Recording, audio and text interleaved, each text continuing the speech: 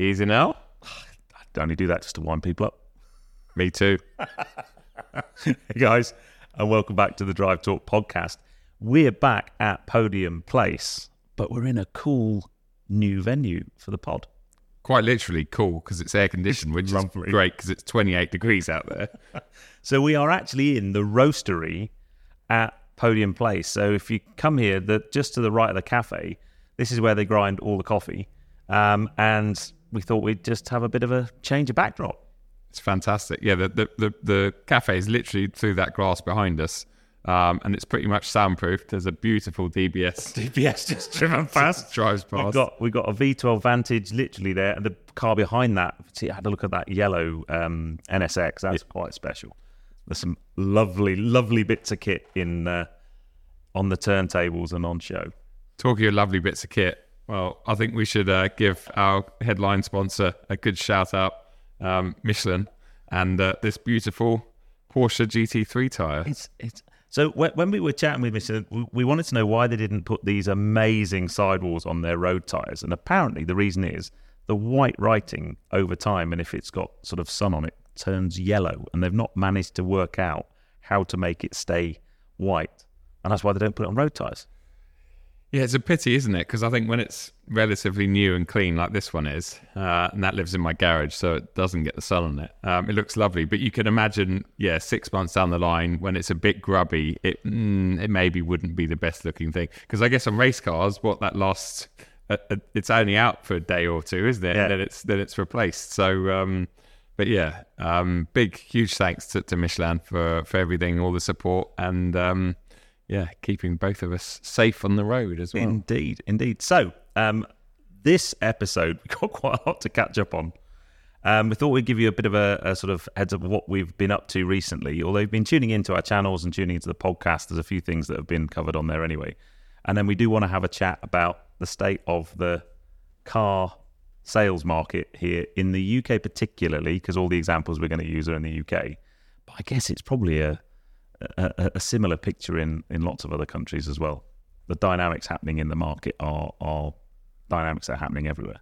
I think so. I think just because of what's happened in the world, let's talk, say, 2020, 2021, the after effect of that is, I think, affected the car market pretty similar all around. But we're interested to hear, once we've talked about that, let us know in the comments below if you're watching on YouTube. Or drop our Drive Talk podcast a DM and let us know if it is different in your countries, because I know when I talk about new car prices on my channel a lot of my Irish viewers say that we can't complain about prices because Ireland pay twice as much, and I think Turkey's horrendous. Where else? Finland. Singapore's pretty bad. Singapore, yeah. Australia, I know, although Australia's got better over the last sort of 10, 15 years compared to us. Yeah. So let us know in the comments below when we give our examples a bit later on, because neither of us know about our examples. But anyway, we'll talk about all of this very soon. but what have we been up to? Well, I guess it's not that long ago since we came back from our Euro road trip to the Nürburgring. No, and what a trip. We've actually just been talking about it. Obviously, Pat's, as always, behind the camera. And it was such a great trip because I felt like we did so much in a relatively short space of time. We experienced so many things, and it was just awesome. But we obviously did our podcast with Misha, which hopefully many of you have watched, which was the second shorter podcast that we did, the emergency podcast, let's call it, quite literally. After you had an accident. After I had an accident. And thanks for asking, Ped. I'm absolutely fine. Oh, that's all right. But no, my knuckle, I am absolutely fine. I was on the day, so very lucky. But the main Misha podcast will be coming soon, but we decided to delay that a bit because... What was yours saying? You're all Misha'd out? Misha'd out, maybe. Yeah, exactly. But it's a really interesting chat with him. And I mean, we spent a lot of time with him over the 4 or 5 days we were in Nürburgring.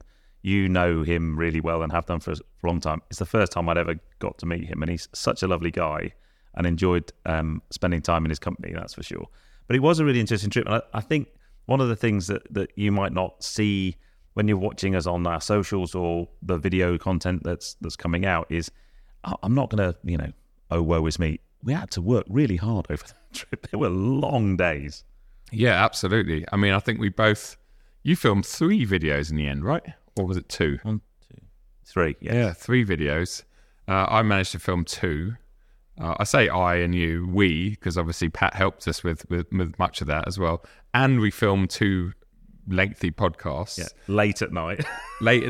At Apex, which is a fantastic location, but the setup alone, it was like a 2-hour setup each time. So, yeah, I mean, as we talk about a lot on our own channels, I'm sure, and socials and stuff, it's just non-stop. It really is. And I don't know about you, Ped, but I got home and I think I'm still, a week and a half later, I'm still recovering from those 5 days on the road.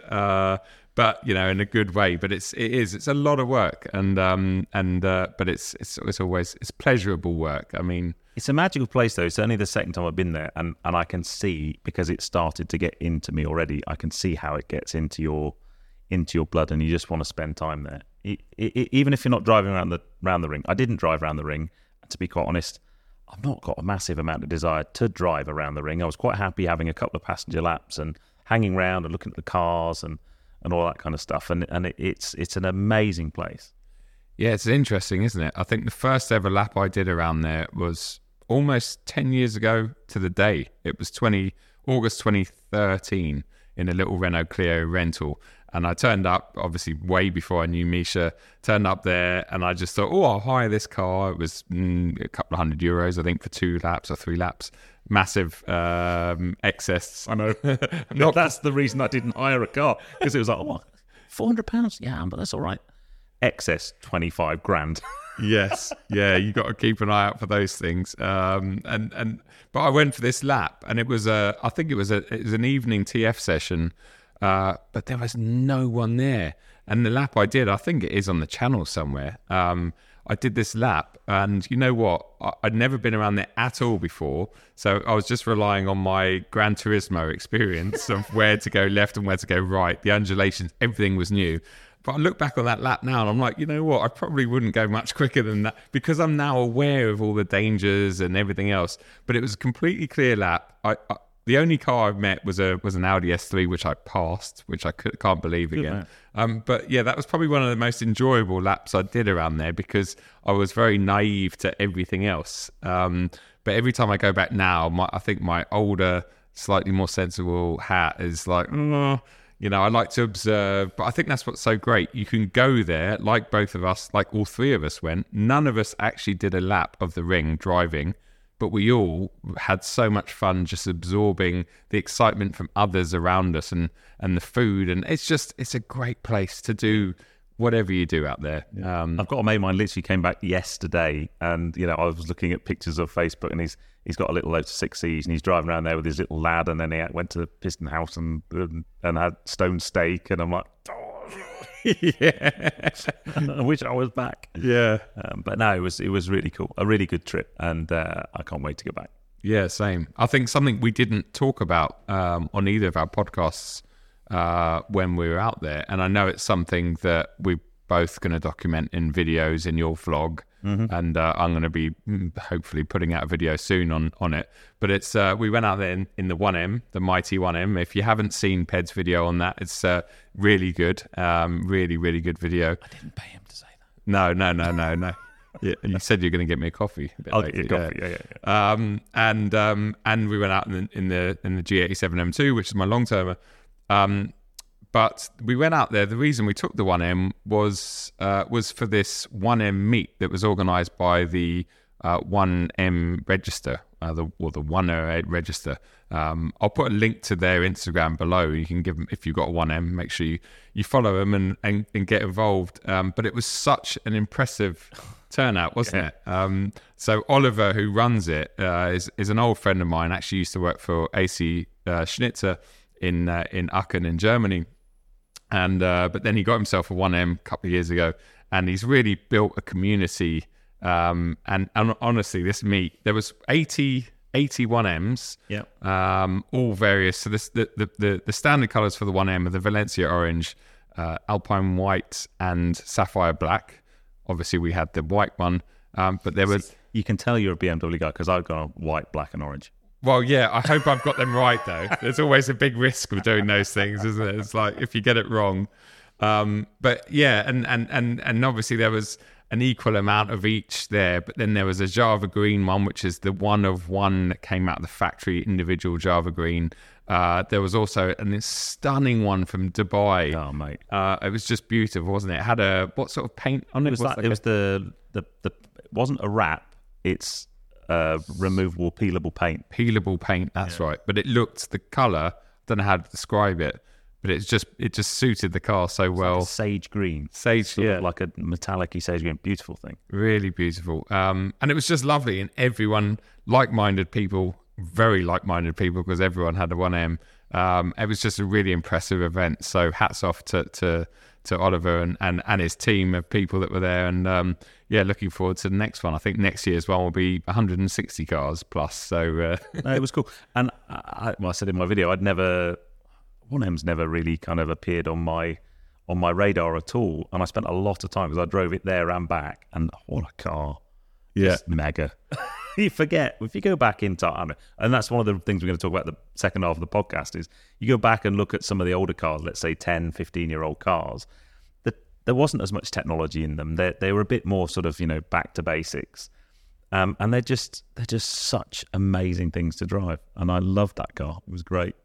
They really are, yeah. I want to give it back. No, and you can see that in your video. I think that's what makes it so good, is your genuine emotions of it. It's like, yeah, I can't believe how much I love this car. Yeah. You didn't want to get out of it, actually, because fast, man. Yeah, not as fast as the M2 though, but yeah, but 270 k's an hour on the autobahn. I'll take that. I know. Yeah, no, it's amazing, isn't it? You got, was it 192? 292 Ks. Sorry, 292. So I think that's 180. But yeah, we hit a limiter at that as well, which is what the upgraded limiter. I think if you go for the world's most expensive carbon bucket seats, then you get the limiter lifted, which would be useful if you are going to the Autobahn. But if you're not, then yeah, then don't. Yeah. So, what are we driving at the moment? Because we're always jumping in and out of press cars and stuff. And you've rocked up in a car I'm quite interested in, because I've actually got it in about a week's time. Yes, we do cross over a lot of cars, don't we? Well, I've still got the wonderful M2, which is the long termer I've got, which is great. And that means my Touring, good or bad, has been sitting in my storage unit, where my normal M2 would normally be sitting, but the normal M2 is at Swift Performance with its engine out still. So sorry, what happened? What happened to the M2? Money shift. So I've got the M2, but obviously when you got a long term and you're like this, obviously with your Hendy long termers and stuff, doesn't mean that you just stop getting other press cars, because you've got to film more content, and there's more and more cars out there. So I booked in, and it was random actually. I went to a Volkswagen ID3 update launch about a month ago, and I was there, and this Arteon R pulled in. Shooting brake, I think they call it, the wagon. And I was like, obviously I've seen a few on the road, and I'm like, oh. And I went in, and lovely Nikki, who works at Volkswagen UK, I said, oh, what's the deal with them? You got one? She said, oh, actually that's coming back to us in the next couple of weeks. I can book it in, whatever. So I thought, oh, actually, you know what? I wouldn't normally have asked for that, but why not? And it is really, really nice. It's really, really expensive.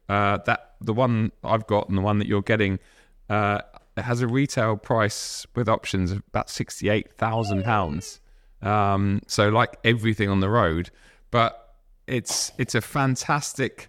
If SUVs, if people weren't obsessing over SUVs as family cars, I don't think family cars could get much better than that. And you'll discover why. I don't want to ruin too much of it or taint your view on it, because I know we both have our own opinions, but there's no denying its practicality, its boot space, its rear seat space. It's just ridiculous. It's on such a different level. As you can probably see there, it's struggling to fit in a very big long parking space. Well, I went on a VW thing, and I hadn't had a VW press car. And I said, look, I'd really like to just get into. I've really wanted a Golf GTR or a Golf R, because I haven't driven the latest gen of those, and they didn't have one. I said, but we've got this Arteon, and I went, well, actually, for my lifestyle, that's probably a way better car than a Golf because I can get my bike in the back, loads of room for the dogs. So I'm looking forward to that.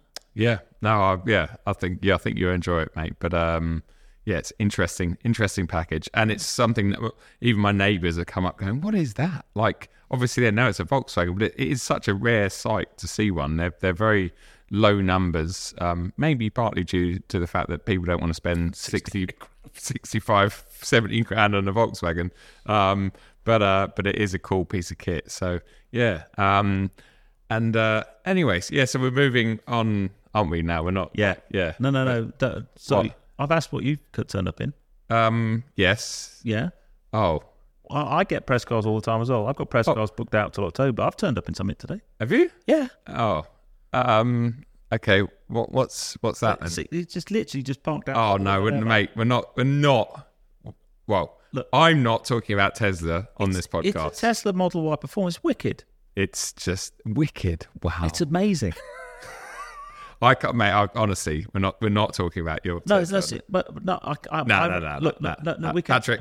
I can You know persuade what? you. You know what? I can persuade you. This It's is a a good great car. time for Patrick to jump on because I am not going to sit here and talk to you about Teslas, whereas Patrick needs to.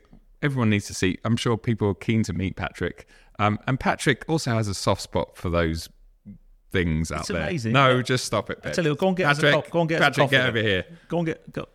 Well, I've really upset him, haven't I? I can't. Go on, Pat. It's In you go. you really are, aren't you? I can't. You two share. Mind the game was round the back of your legs. You two share a bit of Tesla love while I go and get everyone a coffee. Yeah. I should disclaimer quickly. I wouldn't call it love. I'd just call it an appreciation. Well, so everyone, this is Patrick. Hello. So finally, we got you on the podcast. I know, yeah. Now the reason, so you had a Tesla in the States as a hire car. I did. I had a spate of Teslas, actually. I had one in the States and one then also in France, in Europe.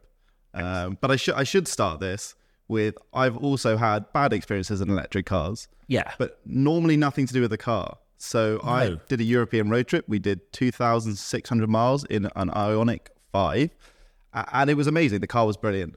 The charging infrastructure was terrible. So I've always been apprehensive about electric because I said, look, cars are great. I've been in an iPace. I've done loads of different things. e-trons, great cars. Yeah. But the charging infrastructure in Europe and in the UK always let it down. Now, when I drove a Tesla, I mean, you can talk about driving one in the UK. Yeah. When I did it in California, in LA, and then into San Francisco and down to Monterey, unbelievable. Like I didn't realize how easy it would be. It was such an easy experience. It's so I'm going to do a full video on the car. And like you, I've driven lots of electric cars, and I've had a few nightmares charging.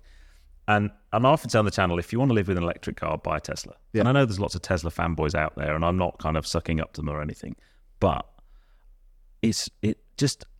you don't have range anxiety in a Tesla. I can't believe we're both sitting here advocating Teslas because prior to driving them, I thought it would be the same experience of all other electric cars, which it's actually almost the inverse, that isn't the best car ever, but it's made up by the infrastructure that makes it easy to live with. Yep. And then you switch that around to like a really nice Taycan or equivalent, or an Ioniq 5 or 6 or the GT that you had, the Kia thing. But the charging infrastructure is not there. It doesn't matter how nice the car is. If you have to sit at 2 hours at a slow charger at a services to get home, it ruins the experience. So disclaimer, it's quite dull. I mean, it's fast. Yeah. It's actually quite good around the corners, and it's fast in a straight line, 0 to 60, 3.5 seconds. Yeah. Well, I learned they're quite good in the corners until they're not. Until they're not, and then you're in a world of hurts. Yeah, then it's a lot of four-wheel understeer. So it is a bit dull. Yeah. It's not a pretty car. No. And even the most kind of fanatical Tesla owner say they're not built great. No, they're not. They're not. However, put those things to one side. Yeah. To live with. So little things. So I picked that up from Tesla in Bournemouth. Big shout out to Hayden and the guys at Tesla Bournemouth. They reached out and said, come and have our Model Y Performance for a week and live with it. Picked it up from there, drove to Caffeine and Machine for a meeting. And then from how many miles is that? That's a long way. 120 something miles. So what, you 50% out of the charge there? Or pretty much got there 50%. Plugged in my home address, and it said, basically, you haven't got enough charge to get home. You'll get home with minus 1%. Yeah. But stop off at the supercharger in Banbury for 5 minutes, and that'll get you home. Yeah, so that I'd say technology-wise, Tesla have a few things pretty nailed. Their autopilot system, we can't get the full self-driving in the UK, and the one I rented in America, you couldn't either. Yeah. But it does do the steering and the pedals like a quite high level cruise control. It's like autonomous. It's like level 2. Yeah, and then that's really but it's nice. Like 6 or 7 grand. Yeah, extra. Yeah.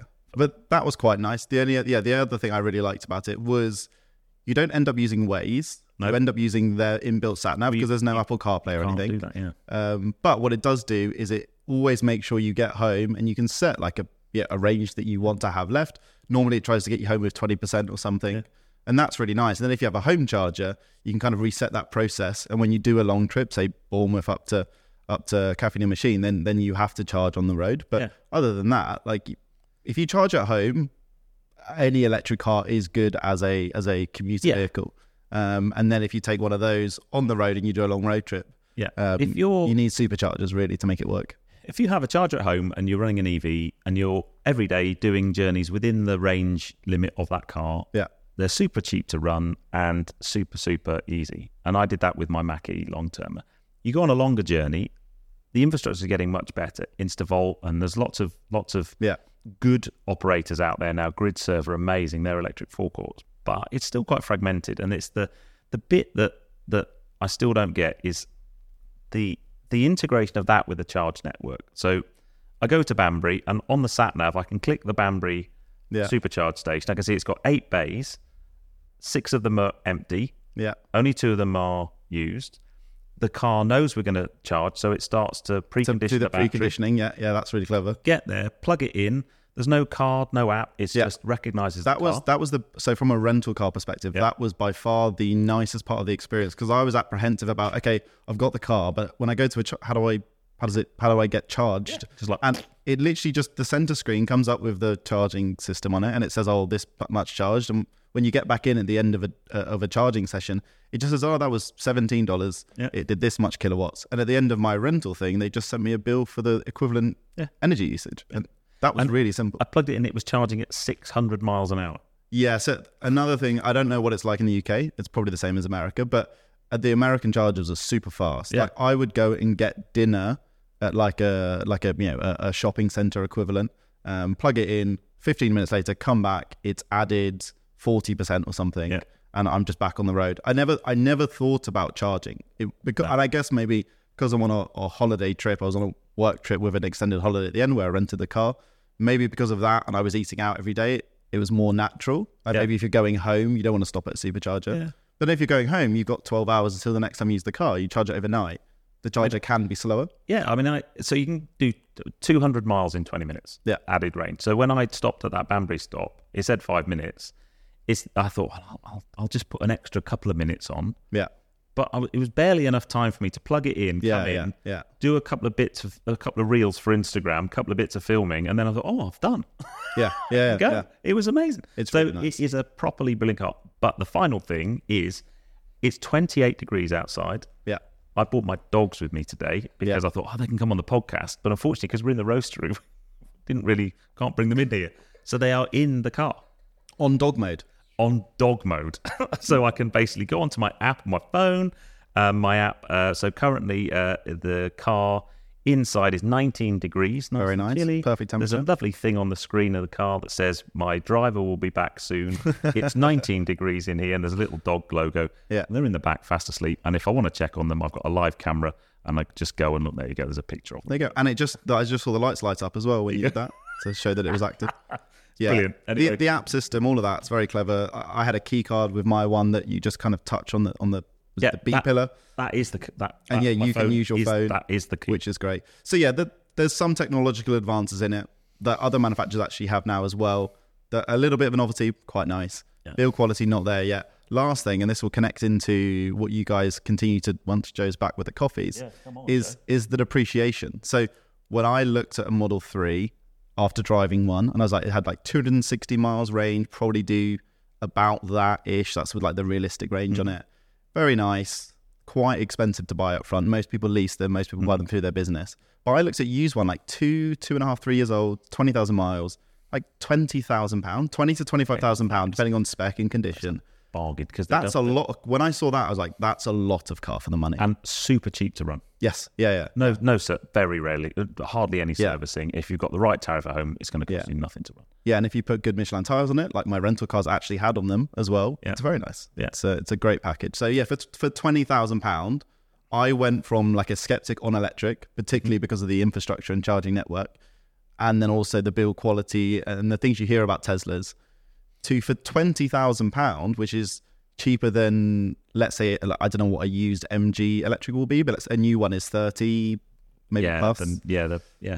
But I think I would buy a 2-year-old, a 2021 plate Model 3, just to drive around town, to do trips like this, to Podium. Yeah, we've got a charger here, should we need it. That's a good option for that money. And then the final, if you want to buy one new, because I went onto their configurator, they don't really have a configurator. You just order it on. Well, you order it on the website, right? Yeah. So if you spec one up, that's about 60 grand because the prices have come down a lot. Yeah. If you want the autonomous driving thing, it's like an extra 7 grand or something. So let's say 60 grand. It's in white, so you don't have to pay extra for that. Yeah. If you wanted to click buy now, you'll get the car in October. 6 to 8 weeks delivery. That's in today's market. That's pretty good, unbelievable. Right? You go to Kia or Hyundai, you're going to be looking at 18 months. Yeah, and that's why that's the best-selling car in Europe, because they get them through the door and they get them out to customers. He's back. Look, it's a great car. He's just smiling at us with coffees. He really does not like Teslas. I know. If I promise to stop talking about Tesla, will you come back? Yeah. We'll have to do another. Don't tell him, but we'll have to do another road trip in a Tesla. Yeah. Maybe in America, because then we'll have a good chart, and it will change us, because it changed my perception. Being in America, in California, in a Tesla, changed my perception of why people see value in the product. Yeah. Now, I'm not is it an evangelist? Is that the right word? I'm not going to become a spokesperson, but I have just now for 10 minutes, and I have just literally just done that. And I remember when I was on that trip on WhatsApp, I was sending voice notes, being like, guys, this isn't so bad. Like, this isn't as bad as you thought. I said, Joe, come out in it. I'll tell you. He said, I'd have to put a bag on my head. But it could be like the Defender all over again. Yeah. Is that enough? Okay. All right. He's back. I don't want to lose our audience. No. We're almost at 5,000 subs. Probably lost 50% retention after that. Okay, the good thing is, at least he's bought coffee. Yeah. Thank you, Patrick, by the way, for coming on. This is what Patrick looks like. I know. He's the genius behind the editing and production of the podcast. I'm just going to edit this bit out now, so nobody will even No, you're not. No, you're not. Right. Oh, look, he's come back with coffee. Oh, mate. I promise we won't talk about it. This is conditional, though, mate. You can only have this if we stop talking about Tesla. That's it. You did think dog mode was good, though. As a dog owner, and that's dog mode, by the way. I was impressed with dog mode. Yeah. Okay. But now I'm talking about. But also it did concern me, because I think you're then reliant on some technology. Yeah, just because it's really hot out there, and I know you've got it on your phone. That's all right. But yeah, but anyway, moving on. Anyway, shall we move on? So by the way, thank you. We've talked about it before. Cheers. Yeah, cheers, mate. Podium Coffee. Well, we're in their roastery, which is pretty apt actually. But their coffee is fantastic here. One of the things they do, and I've done it, is they do like a tour of the roastery, and you can come and find out how they grind the coffee, and then you do like when you do like whiskey tasting or wine tasting, you do the same thing with coffee. Oh wow! And they'll look at all the different blends and help you understand where the flavors come from, and what happens if depending on how long you roast it for and how you grind it. And I'm not really a big coffee drinker, but I learned so much, and I now enjoy coffee a little bit more. So.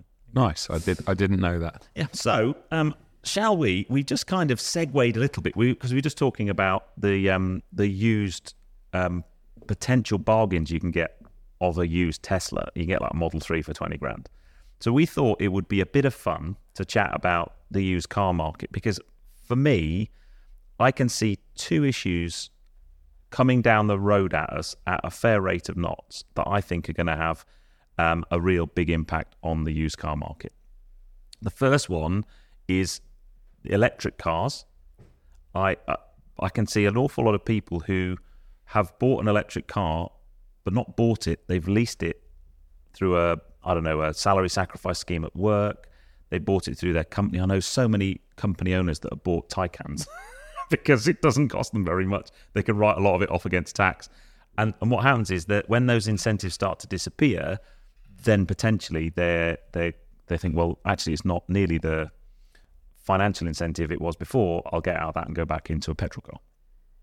And I can see lots of electric cars coming back onto the marketplace, and that having an impact not just on electric cars and their values, but on other cars as well.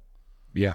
And then coupled with that is interest rates on car finance have changed so much. I mean, my Porsche, I've had that coming up to 18 months. I think the APR on my PCP is like 2.9, I think, 2.8. If I refinance, so let's say, because I got an email from Porsche last week trying to sell me would you like a 911 Cabriolet? And this is Porsche Centre Portsmouth. We got these 4 in stock. And I'm like, yeah, I really would. One of them was a 992 GTS, my perfect car. Yes, please. It was unfortunately about 140 grand. But if I did want to trade up and refinance, a new finance agreement's going to be at like 10%, If you're lucky. 12 maybe. Yeah. So even without increasing the value of car, my monthly payments and my total cost of ownership, which is the most important thing, is going to go up a lot. And I think there's a whole bunch of people in PCP deals on lower finance rates that are going to come to the end of that, and they're going to go to move on to their next car like they've been used to doing for the last 5 to 10 years. And it's just not going to work. The numbers aren't going to work. And they're going to have to get out of the car and just give the keys back.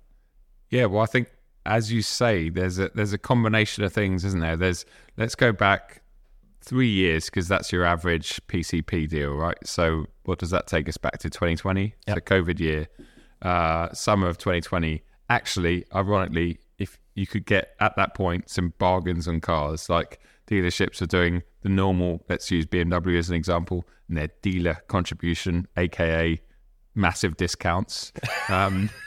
You could get minimum 10%, 15% in many cases, 20% in some cars, new cars I'm talking about. So like you said, that's one thing that's kind of completely gone on new cars. Then you factor in M cars back then. As far as I remember, most of them were on 0% APR. Some were on 1.9 or something, so next to nothing. So you've got those two big factors. Then when you factor in the discounts are gone, retail prices have gone up substantially since then. Yeah, 20% probably in the last 3 years, if not more. Unless Tesla. So they've come down. Have they actually? Big style. Yeah. Wow. Wait, are we talking about Tesla again? Sorry. No, carry on. Carry on. I'm intrigued. In the UK, they slashed the price of their new cars probably got 9 months ago, and they've just done the same in the States by like 20-odd%. Wow. For Model S and Model X, because they don't really sell that many of them, as it like makes up 10% of their total sales. They just literally slashed the price. Wow. Well, I think just going back quickly to the third variable, or I don't know, the third thing that's really going to affect, or that is affecting car prices and finance deals, is not only that we don't get a discount as much or anything at all. Finance rates have gone through the roof. There's something else which is going to tie in nicely with what we're about to talk about, things that have depreciated really badly, is the residual value of the car, the final amount that the finance company, whether it's an in-house finance company or an external one, that it gives you guaranteed value for your car. Now that value is, I can imagine, has really like collapsed, i.e. you're now paying off a much bigger amount of the car than you would have been 3 or 4 years ago, because finance companies understandably have gone, oh, wait a second, we can't guarantee that amount anymore because we don't really know, especially in a lot of EV cases. So yes, you're paying off a bigger payment to start with. You're paying off more of it over that period of time than you would have before. You're not getting a discount. I mean, it's just, there's so many things that have suddenly meant that your typical monthly finance PCP rate is probably, on average, close to double, I would say. Yeah. So you're having to downsize, you're having to do whatever you can. But I guess, it's a bit like mortgages, right? I mean, I'm old enough to remember my first house when I bought my first house, I think the mortgage rate I signed up to was about 7.5% to 8%. And I remember the mortgage advisor at the bank saying, now, before you sign, we just need to check. If it went up to 14%, can you still make the payments? Right? Wow. Now, there's a whole generation almost of people who expect mortgage rates to be like 2, 3, 4%. And they're getting bitten now because they're going up. Car finance is the same thing. We've had such low rates for such a long time. And I think there's a culture of buying stuff on PCP, and you'll see it in your comments when I say how much a car is, and you'll see people say, oh yeah, but it's only £500 a month. Well, yeah, that's the £500 a month, but there's two other elements to the amount you pay. There's what you pay up front and what you have to pay at the end. Yep. And you add all of that together, then you see what the number is.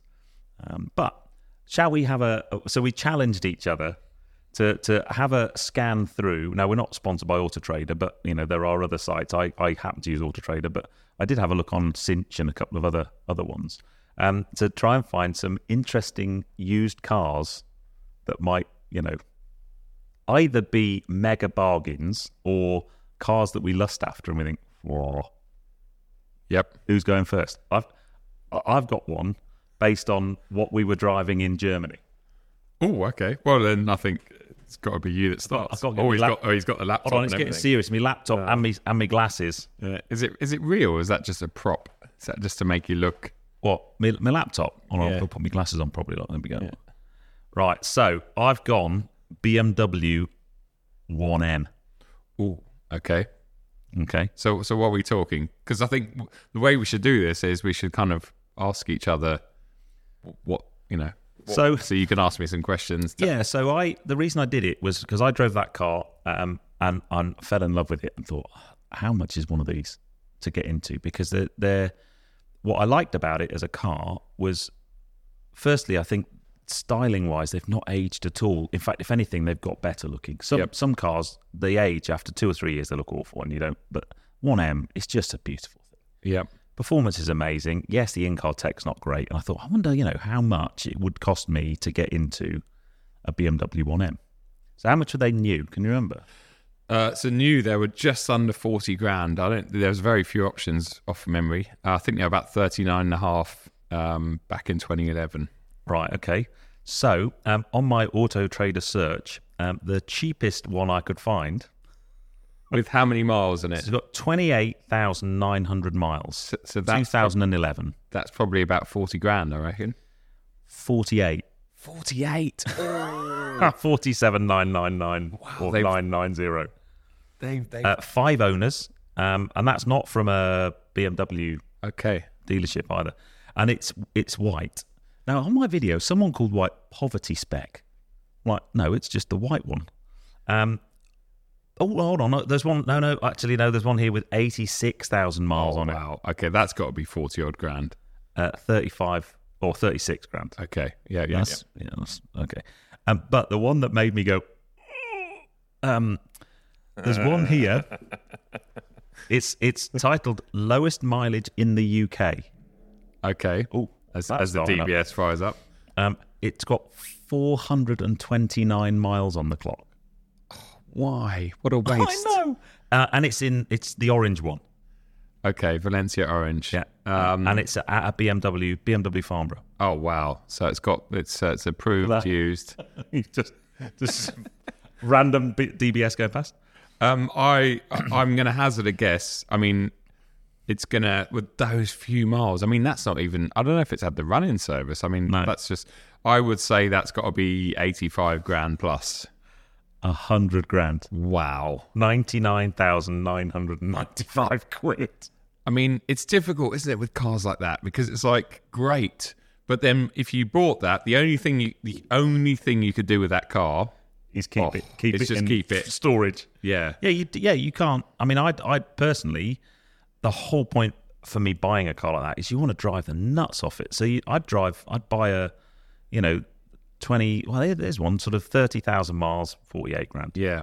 That kind of number. Half the money, and then don't stress about it. And it's probably gonna, because the thing is, they were 40 grand for years and years and years. In fact, they were 40 grand until about 2020 for decent ones. And they've obviously just started to creep up, which they should do because they are, You know, like so many great BMWs, the CSL, I remember when that started creeping up years ago, it was like 65, 70 grand. People were like, what? Why would you pay that? It's like, yeah, now good CSLs, well over 100 grand. Yeah.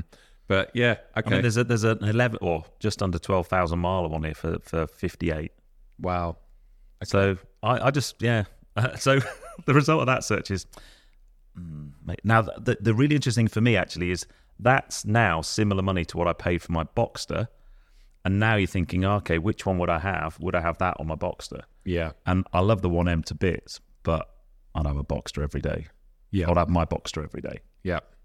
Residual wise, although I don't think, interestingly, the chances of of a 1M going up and becoming an appreciating modern day classic are higher than a 718 Boxster GTS. No. I think they'll just hold their money. I think a 1M's potentially got the ability to go up. Yep. So there you go. So that was my first one. Okay, well that's really interesting. And I think I am also going to start with a BMW M car, and I promise that there are no more BMW M cars in my five. Well, I thought I'd have to start with the BMW because I knew you'd bound to pick one. Well, yeah, no, I think it's a car. Well, it's a car that a lot of people can probably relate to and hopefully know about. So it's the M5 CS. Ooh. And yeah, so it's a topic that we've discussed off camera, and it's a topic I think is definitely worth talking about on the podcast, because it's a car and a topic and something that's happened that has made me readjust my brain, and also has made me realize that, because you've got to remember, everything we see on Auto Trader, on wherever, a lot of the prices that, what do you call it, speculate. There's a lot of speculators out there. And it's not until you know of cars that have sold that you can really then put that car in the category. For instance, the GT3 992 at the moment, it's really started to drop online because there's so many on there. They were well over 200 grand not so long ago. Now they're starting to creep below it because there was a lot of speculators out there. Now the M5 CS, as far as I'm concerned, is one of the best cars, if not the best car I've ever driven. I'm so annoyed I never got that from BMW. They must still have one. I think they've still got one on fleet. Yeah. Honestly, you've got to try it. Right, okay, I need to. It's not just one of the best cars I've driven. It's one of the best. It's undoubtedly probably the best package ever produced by anyone. And I'm not exaggerating that. And I know, like, Evo gave it Car of the Year, understandably. Everyone raves about it, understandably. So it's a brilliant, brilliant car. When they came out, they were 141 grand. I can't remember how many they built or brought into the UK, but they were all sold. Few people pulled out of the early deals, like the early their slots. They got cars, and then at the last moment, I don't want it. And I remember a few dealers messaging me saying, "Do you know anyone that wants one?" They were going for overs, 150, 160. I've seen them go for. And so I thought, okay, limited numbers, gone down in history as one of the best cars in the world, not just best M cars. They're going to hold value really well. Certain Chris Harris, sure most people know who he is. He also thought it was the best car in the world, or one of the best, and he owned one, bought it brand new, and he owned one for a couple of years. And recently it went on to Collecting Cars, which is an auction website, if you're not familiar with it. And you can openly see what these cars go for. So, and obviously that's one of Chris's, I think Chris co-owns or is part owner of Collecting Cars. So it was a very public auction. Chris's car is going on to that. I think it had 9,000 miles when it went on there. In my head, I hadn't followed the auction, but in my head, I thought to myself, that's going to go for 165, maybe 170, because it's such a sought after car. It's also Chris's. It hasn't done crazy miles. It's not, of course it's going to be skidded a little bit. It would have done a few skids. A few skids, but you'd hope it's, you'd hope it was strong enough to do a few skids as a modern car. Anyway, it went for £110,000 plus. Mate. I know they have fees. I think it was like 116-ish, 117 if you added up everything. But that was a real shock to me, because there's two others on Auto Trader, or there was at the time. One was 165, 170 with very low miles, and one was 145, I think, with twice the miles that Chris has had on it. And it's just those two owners alike. Can you imagine? Yeah. If you'd brought one as an investment, you would be like, Okay. And that really opened my eyes because I thought, okay, that is a very sought after car that's owned by a sought after person in the best spec possible. That lovely green. See, I don't know all my BMW colours. Green. It's actually a bit like my shorts, that green. As long as it's not like your green. T-shirt. Barbie car. I had to get that in, sorry. That's all right. Yeah. So anyway, but yeah, that was something that really reset my mind because I thought that's a low number, sought after car, and it went way below what I thought. And I'm sure Chris, I can imagine even he's gutted because I bet you they all assumed that was going to go for at least what he paid for it, which would have been around 140. So that's my first. My first car, which is a bit outrageously priced, but yeah. Anyway, over to you. I'm going to go electric. Yep, of course you are. Not Tesla, obviously. Okay, I'm listening. I'm Patrick. Sit back down. You don't need to come over. I'm listening. I'm going Audi. Okay. I think I know where this is going. No. Oh. So no, I don't know whether it is. So I think this is one of the best looking cars Audi make. Oh, e-tron GT. Yes. Yeah, one of the best looking cars out there, I think. Yeah. e-tron GT, basic underpinnings the same as a Taycan, right? So they're very similar underneath. Amazing car to drive. We've both driven one. Yep. Both drove one in the north of Scotland on a trip where we didn't have enough range to do the press route. Never mind. So this particular car is a 2021 car, so 71 reg, and it's got 3,700 miles on the clock. So it's pretty much 2 years or less. Yeah. So it's still got it's done 3,000 miles. So it's been run in. It's just an e-tron GT. It's not the RS. Yep.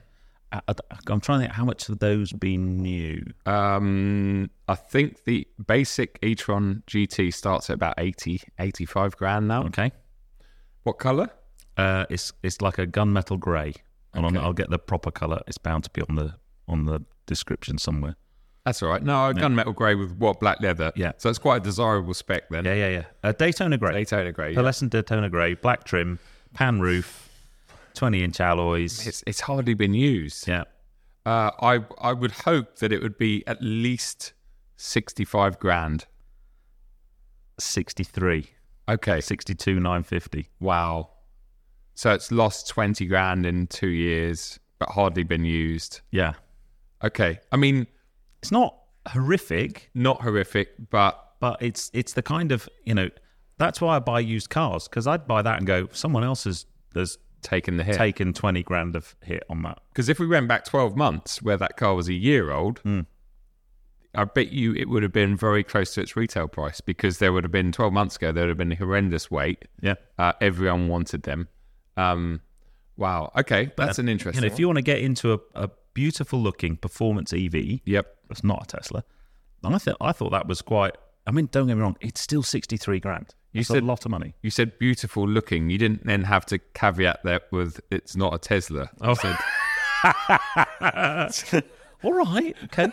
You're going to be getting some direct DMs on X from Elon. Oh, yeah. Tesla. Yeah. Anyway, test drive vehicle. Yes. Yeah. So there you go. I thought I was quite, Do you know what I was about to say? Because I'm looking straight at the Tesla. Unfortunately, that's probably why I'm looking more at the camera in this episode, not towards Pete, because I have to look at that Tesla. I was going to say, one great thing about Teslas is they tend to come, the majority of them come on Michelin tyres, but that one's on Pirelli's. That one's on Pirelli, so I can't even... I was going to say, that I'm just checking, dog mode's still active. Good. Yeah. And it's only used 3% of battery while it's been sat there on dog mode. For a couple hours now. Yeah. Okay, impressive. Okay. Oh, well, that's an interesting one. I mean, yeah, that's obviously, again, it's showing, and once again, what was it, 63 at dealer? Yeah. Yeah, I bet you if you walked in there, in fact, I guarantee if you walked in there and offered them 60 grand, they would take it. Because that's something else that that I know from talking to a lot of dealerships, BMW and Audi, that the one issue they have at the moment is the significant amount of EVs that are coming back in because they're at the end of their PCPs. Yeah. And they've got this flooded EV market of cars. So I think if you are looking at buying an EV used, I think there's definitely some haggle room in there. Yeah. Even if you think already, wow, I'm saving myself 20 grand. Well, try and save yourself 25 grand. Yeah. Yeah. Okay. Interesting. Come on then. My next one. Hit me with it. I'm going to have to get my... apologies. Get my phone out here. Let's have a look. So my examples. Where should we go? Let's start with... let's start with this one. It's another Audi. I'm sorry, Audi. Oh, okay. But it's not an electric Audi. Okay. It's a lovely, lovely car. And in fact, I know you just said that's 64 grand or whatever, and that's, in today's world, great value, which it is comparing to a new one. This is just on another planet in my head. So it's a 22 plate, so barely just over a year old. Audi A8. Ooh. 3-litre TDI, 50, black edition. Daytona grey, black leather, so similar spec. And A8s are lovely. So this car, I should have looked it up, but off the top of my head, as this is spec'd, because it has it has everything, and it's the black edition. Yeah. So it's done 11,000 miles. So again, it's barely running. Running. At a main dealer. Oh no, I'm gonna. All right, go on then. New, I think, as spec, this would have been about 110 grand. Right. 1 year ago. Oh no. You just come on, just give me a number. I'm going to say massage seats as well option. I'm going to say 65 grand. 52,194. Oh, and look at that! Look what a beautiful That's car. halved in value. Halved in value in 1 year and just over 10,000 miles. Oh, you're better at this game than me. Well, I wasn't looking at that initially. I was actually looking at 7 Series. Such a chauffeur car, isn't it? Well, no, because it's not even a long wheelbase, though. I mean, it is, but it's not, because it's not a long wheelbase. So this is actually, a regular A8. Wow. I mean, what? When you can pay nearly 50 grand for a Golf R or... Because the S8, yeah, that blew me away, that car. Yep. Because I remember talking to Lou, actually. I wanted a press car. She went, why didn't you try an S8? I was like, really? Wow. I think that's still one of the best cars Audi's made in the last 10 years, the S8. And that's a diesel as well, so that's going to do about 1 million miles to the gallon. Exactly, 1 million miles to the gallon, 1 million newton meters of torque. I mean, it's just... They're approximate figures, by the way. Yes. 1 million newton meters. Yeah, maybe not quite 1 million. Yeah. Probably just a little bit less. Yeah. But what a car, what a spec.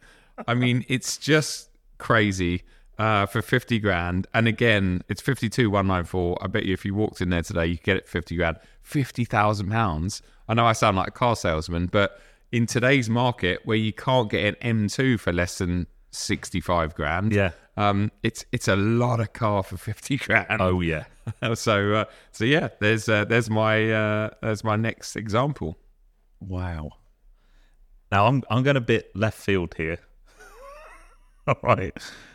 A Ferrari. And the reason I've done this is because there's a whole kind of subject that sits behind this, is that the whole jump into supercar ownership, whether it's a Ferrari or a McLaren or a Lamborghini or whatever,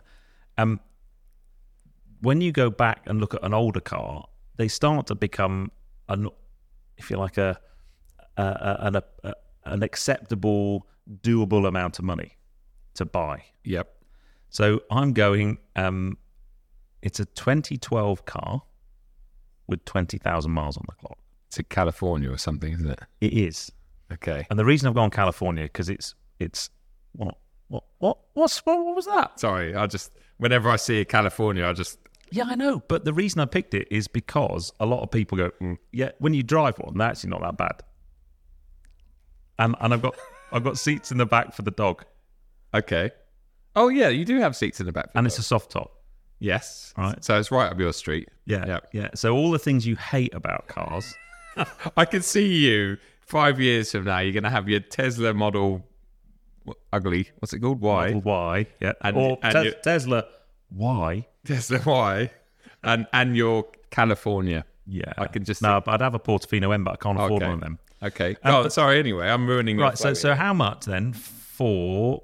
It's like 11 years old. Yep. It's the Rosso Crema, so it's red with cream interior.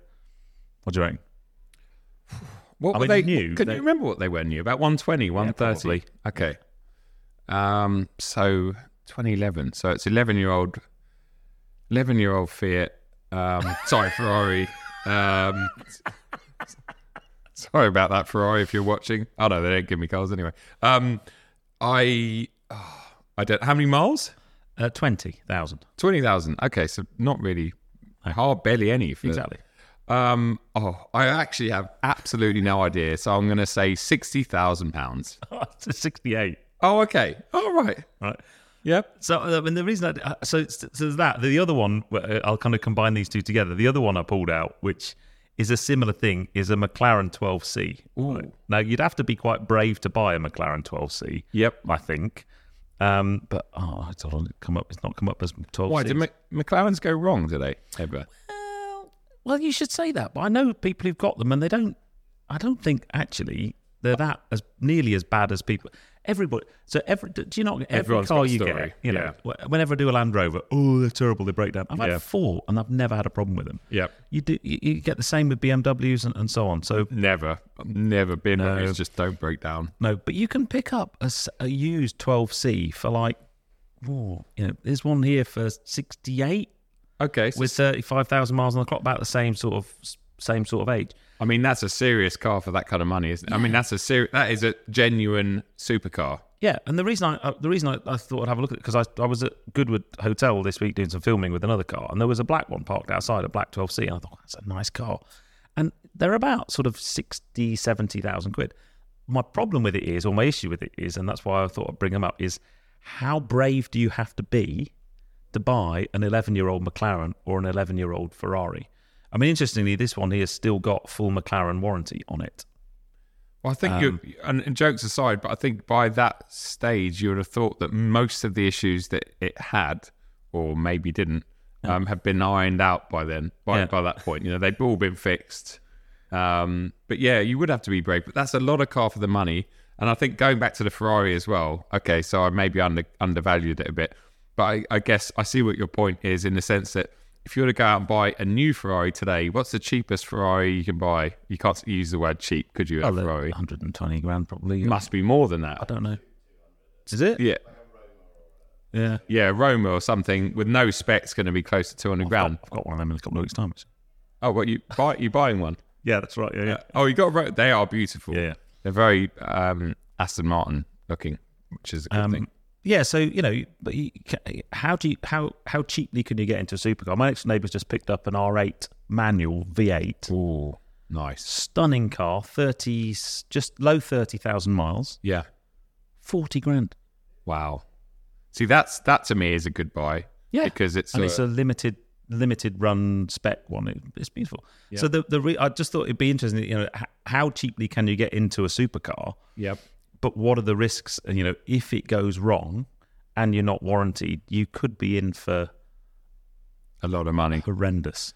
And I think that's something, that's actually a really good thing to talk about. It's something I've always talked about with people that ask me about buying used cars, whether it's we want a family car. Is it a good idea to buy a 10-year-old Range Rover or Audi Q7 or something? They're only this much money. What you've got to remember is, when you're buying something like that, even if it's got a year warranty or whatever, tyres, consumables, at one point in time, that was £100,000 premium SUV. Yep. So the customer that would have owned that once upon a time would have had no issues paying £2,000 for a new set of tyres or whatever the running costs. And so if you're buying one now for 30 grand or 25 grand, whatever it is, that's great. But it doesn't mean that the repair costs or the consumable costs are going to suddenly be 30% of the cost, because they're still going to be, if anything, more than they were when the car was new because of inflation. So always bear that in mind with stuff. It's all very well buying a 70 grand McLaren, but when something goes wrong with it, you've got to really be ready to pay for it. Otherwise, you're left with a car that's worthless. But yeah, that's interesting. I mean, I don't think I'm going to be going out and buying a used supercar. And I think, I don't know what you're like, the more... When I started YouTube, I thought, one day I want a supercar. Yes. And then the more supercars that you, or high-end sports cars and performance cars that you have and drive and experience, it's normally the less inclined you are to want to own one. Yes. Because they're, do you know what I mean? They're kind of, you park them up and you're worried about them, the cost of mileage. If it's a press car, you don't worry about putting miles on a car, but when it's your own, then you do. Yeah, absolutely. No, I think we're very privileged in that sense that we get to dip in and try these things, but actually give them back at the end of the day and go, right, the running costs are yours, mate. They're not ours. I reckon this could be our last one. Okay. What, is your go again? No, it's your go. Oh, right. Okay. You got to come up with one. Oh, yeah. Because we're basically on the hour, aren't we? Well, you did the runner and went and got the coffees when we were talking about the Model Y. Yeah, no, it's great. It's lovely to escape for that. Okay, so this one... I know I did have a few more, but I'm going to have to talk about this one because I think it is quite ridiculous. So it's a BMW again. Right. It's an M8. Now I think the M8s came out in 2020. I remember going to Finca. Do you remember that? Because I remember you going there, but I remember you being extremely hungover, so I thought you might have forgotten most of that trip. It's very rude. Not as bad as the 1 Series launch in Brighton. Oh, yeah. That was bad. That's a podcast. That's a podcast in its own right, yeah. Who does cocktail making at the beginning of... Oh, that was savage, wasn't it? Yeah. Oh, my goodness. I can't taste the alcohol. Yeah, just pour a bit more in. We weren't driving, by the way. This was an evening thing, but... that was dangerous. Yeah, good times. That was just before COVID. Yeah, that was literally one of the last events, wasn't it? So M8 Coupe, right? So the 2-door version. Yeah. It's a 2022 model. Wow. So I could have gone older. Obviously, there was much cheaper ones on the internet, but I wanted. So this is a year old. It has done, again, 11,000 miles. I've obviously got something about 11,000 miles. So that's your average mileage over a year. Yep. So average mileage, one owner. It's pretty much fully loaded. And not only that, it has full black merino and Alcantara leather, but it's an individual Rosso Corsa paint.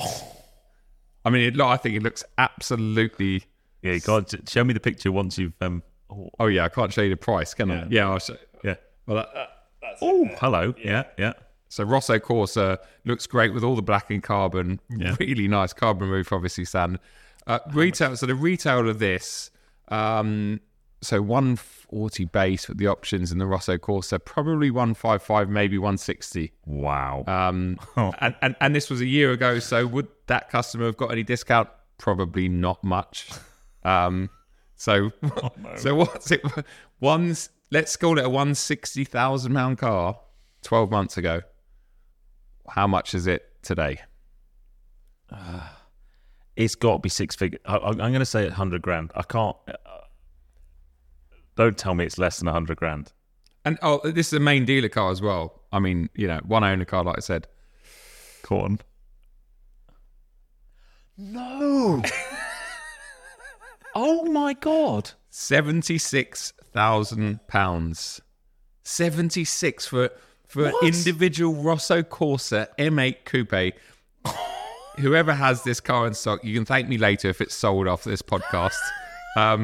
That's more than halved in a year. It's crazy, isn't it? Basically 75. Again, you could walk in, I bet you could knock 75 grand for that much car and an individual. It's crazy. Oh, you're way better at this game than me. I had an I-Pace on my list. Oh yeah, they just turned up. Yeah. Oh, well, I had an e-tron as well, which is because there are. It's funny.